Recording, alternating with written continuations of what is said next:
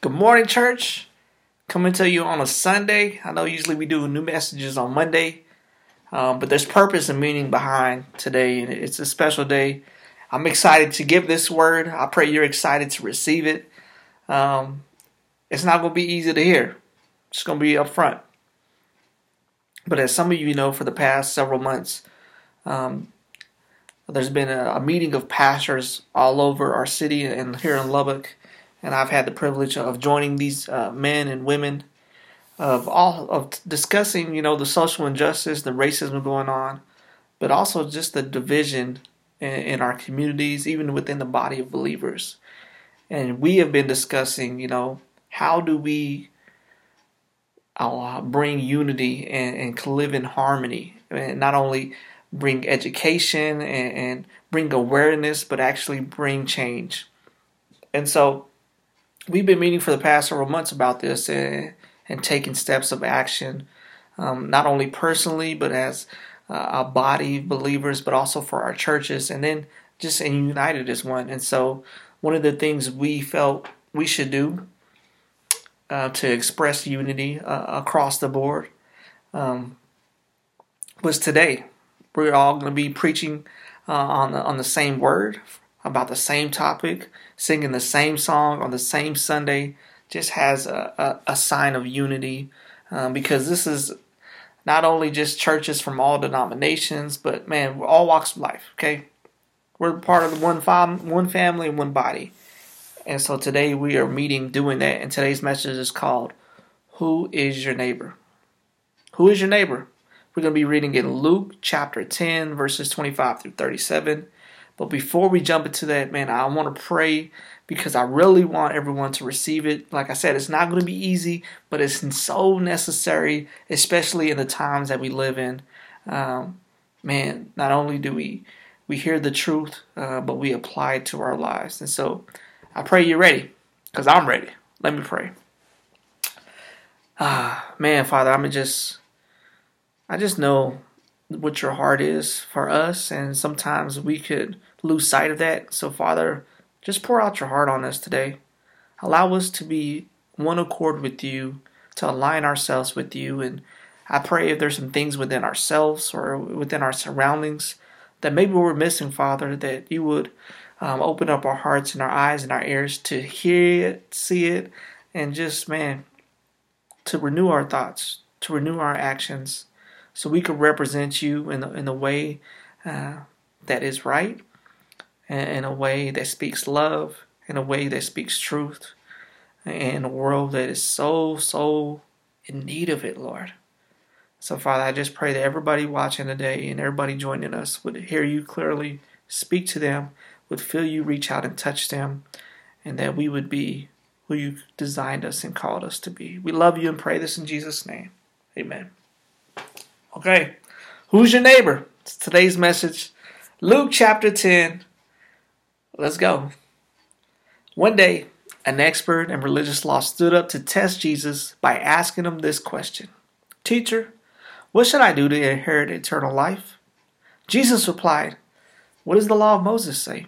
How do you read it? The man answered, you must love your Lord, your God, with all your heart, all your soul, all your strength, and all your mind. And love your neighbor as yourself.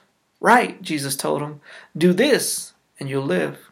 The man wanted to justify his actions, so he asked Jesus, and who's my neighbor? Jesus replied with a story. A Jewish man was traveling from Jerusalem down to Jericho, and he was attacked by bandits. They stripped him of his clothes, beat him up, and left him half dead beside the road. By chance, a priest came along, but when he saw the man lying there, he crossed to the other side of the road and passed him by. A temple assistant walked over and looked at him lying there, but he also passed by on the other side. Then a despised Samaritan came along, and when he saw the man, he felt compassionate for him. Going over to him, the Samaritan smoothed his wounds with olive oil and wine and bandaged them. Then he put the man on his own donkey and took him to an inn, where he took care of him. The next day he handed the innkeeper 2 silver coins. Take care of this man. If his bill runs higher than this, I'll pay the next time I'm here. Now, which of these three would you say was a neighbor to the man who was attacked by the bandits? Jesus asked. The man replied, the one who showed him mercy. Then Jesus said, yes, now go and do the same. Woo! Who's your neighbor? First off, check this out. There will always be people who test you. It's going to happen. There will always be people who test you. It doesn't matter who you are. It doesn't matter what your title is, your position, the authority that you have. People are always going to come out of nowhere, and they're going to be in conflict where there was none. That's the facts. Jesus told his disciples in the Gospels of Matthew, Mark, Luke, and John, he said, look, man, they persecute me. They hate me. You for my followers, they're going to do the same to you. Don't be surprised by it. Check out verse 25. One day, an expert leader in religious law stood up to test Jesus by asking him this question. Teacher, what should I do to inherit eternal life? Of all the people to stand up and test Jesus, to come against Jesus, it was an expert of religious law. See how crazy that sounds? He knows better, and he should know who he's talking to. But still, an expert of religious law was the one that stood up against him.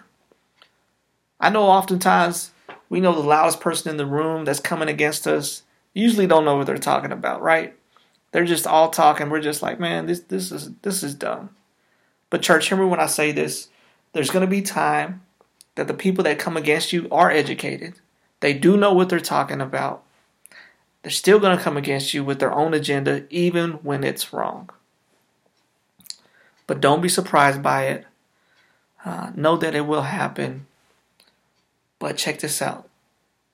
We have a way that we could respond to this. See what Jesus says. Verse 26 and 28, Jesus replied, what does the law of Moses say? How do you read it? The man answered, you must love the Lord your God with all your heart, all your soul, all your strength, and all your mind. And love your neighbor as yourself. Right, Jesus told him. Do this and you'll live. So we see Jesus was able to discern his motives. He knew that he was up to no good. And what did he do? He didn't just sit there and continue to argue and fight with them and bicker with them. He had him simply answer his question. Then he validated the answer without going deeper. Sometimes you need to ask for discernment and know when to drop it and let it go. Church, don't waste your time arguing with people who have motives that are not good. Nothing good can come from that. This year, there's been tons of examples of, just things being highlighted, right? The election, police brutality, the protests, all these different things. And we as believers, I wanted you to know, we do need to be speaking up for righteousness and for justice, and we should be speaking up on some of these issues. But check this out. Too many people have, instead of asking for discernment and knowing who they're talking to, they sit there and they continue to argue until they're blue in the face. And then they get bitter. Then they get angry. And then they're ready to fight. All right? You see it. You see it all on the media, on social media. You see it. It's not worth it. We have to have this discernment like Jesus did and understand, okay, this person's motives are not good. There's no reason for me to go and continue to argue and bicker with this person. I need to keep it short and keep it moving. Because as long as you keep on, they're willing to keep on with you, right? Verse 29, it said, then the man wanted to justify his actions. So he asked Jesus, and who is my neighbor? He wanted to justify his actions. So it wasn't enough what Jesus responded. He kept going at him. People are going to be like that. You're trying to walk away. They're not going to want to let you walk away. They want you to continue to fight and argue with them. Don't do it. I love what this says. Paul wrote to Timothy in 2 Timothy chapter 2. He says this in 23 and 24. Again, I say, do not get involved in foolish, ignorant arguments that only start fights. A servant of the Lord must not quarrel, but must be kind to everyone, be able to teach, and be patient with difficult people. Church, You're a servant of the Lord. I'm a servant of the Lord. What do we need to do? Not get involved in foolishness, ignorant arguments, because what? It only starts fights. Nothing good could come from it. So what do we got to do? We're called to be kind to everyone. We're called to try to teach if possible. Not always possible, but try to if it's possible. And we're called to be patient. What kind of people? Difficult people. That's what we're called to do. Because the truth is, when we do the opposite, when we're sitting there arguing and being like them, that's what's happening. We become the person just like them that is opposing, that is become in the wrong. And you're better than that. You're called to be better than that. So let's be better than that. So who is your neighbor? That is a question I think when we get asked that, we look around and we're like, oh, you know what? I got this person that lives next to me and I know this person and this person. Like, our view of our neighbors, if we're honest, it's short-sighted and it's incomplete. Because technically, yes, people living around you, those are your neighbors, but we need to understand that our view is not the same view as God's. Jesus said this in verse 30. Jesus replied with a story. A Jewish man was traveling from Jerusalem down to Jericho, and he was attacked by bandits. They stripped him of his clothes, beat him up, and left him dead beside the road. I don't think any of us would have responded like, that's my neighbor. Be honest, you wouldn't have. When you're thinking of your neighbor, that's not what comes to your mind. But it's important that we pay attention to it, because like I said, if the answer is left up to us, we're often going to be nearsighted and it's going to be incomplete. So we have to learn to go beyond our view so we can gain the perspective of God. So we can truly see who is our neighbor. Amen. This is what it says in 1 John. If someone says, I love God and hates his brother, he is a liar. For he who does not love his brother whom he sees, how can he love God whom he has not seen? And this commandment we have from him, that he who loves God must love his brother also. So we already read, right? What was the most important commandment when Jesus first tell him, well, what do you think? That man said, hey man, I need to love God with all my heart, all my mind, all my soul, all my strength. And secondly, just as important, love your neighbor as you love yourself. Because here's the truth, church. Buckle up. Listen to this. If we try to pick and choose who we claim to be our neighbors, who we choose, hey, that's my neighbor, and we're leaving people out, then I hate to tell you the truth, but you need to hear it, that we're actually showing that we don't love everybody the way that we're called to. And we actually don't love God the way that we say or we claim we do. Because he said, right? If you claim you love God, but you don't love your brother, you're a liar. So that's the truth. So if you get up in arms because of Black Lives Matter, Blue Lives Matter, the LQTBG, I can't even think how the initials go, but that, immigrants, all these different things, it doesn't matter. If you're trying to pick and choose your neighbors and you don't show grace, you don't show love, you don't show kindness to all of them, whether you agree with them or not, then what you're doing or you're demonstrating how much you really love your neighbor and how much you really love God. That's a hard pill to swallow, but it needs to be said, okay? You have to hear it. You might be like, man, but they're doing bad things. They're sinning and they're doing all this. I get it. I'm not saying that you are having to agree with their lifestyle or the choices that they make. But what did we read? It said you must. So it's not optional. You can't negotiate about this. You must love them. You must. That's not saying you endorse their lifestyle or you agree with their choices, okay? But you are endorsing God and demonstrating that by your love for others. And you're showing your love for Him. Church, we're all called to love everyone. Everyone. Doesn't mean you agree with their lifestyle. You're not endorsing it. But check this out. It's okay to hate sin. We should hate sin. But don't hate people because of the sin that they're in. Hear me, church? Don't do it. Everyone is your neighbor, no matter how they look, no matter how they speak, no matter where they came from, no matter how they live, no matter their lifestyle. You are called, I am called, to love them, displaying our love for God. Amen? So this is the true question. What kind of neighbor are you? Jesus gave 3 examples of neighbors. Okay? The first one, verse 31, by chance a priest came along, but when he saw the man lying there, he crossed to the other side of the road and passed him by. That's cold-blooded. That's cold-blooded because he's a priest. So not only does he represent God, people know that he represents God. This man had to have a relationship with God for many years. He should have a strong foundation of faith that he's built his life on. But what do we see? It's not enough that he just ignores this man that he sees, but he goes out of his way to avoid him. He goes out of his way. So if you follow Jesus and you've been a believer for years, this ain't nothing new to you. You display to the world, everybody knows you're unashamed. They're like, man, he represents Jesus, yeah. But you don't go out of your way to be the hands and feet of Jesus because it inconveniences you. Man, you better repent right now.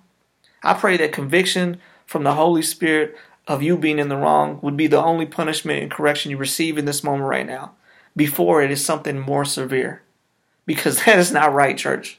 That is not right. You should know better. This is the expert of religious law. He should know better. So should you. Next, Jesus said, verse 32, a temple assistant walked over and looked at him lying there, but he also passed on the other side. No excuse is a good excuse. Okay? A temple assistant. So, man, this isn't the same man as far as regard or even in stature. I mean, for all we know, this could have been a baby Christian, right? A BG. Barely starting off in their faith and working these things out. But still the same truth applies. Doesn't matter. Doesn't matter how many years, for how long. You can't let maturing on the Lord be a crutch that you lean on to use to ignore people. Or, you know what, I saw this pastor and I saw them do this, so it's okay if I do the same, when the Word of God says, no, you're not supposed to do that.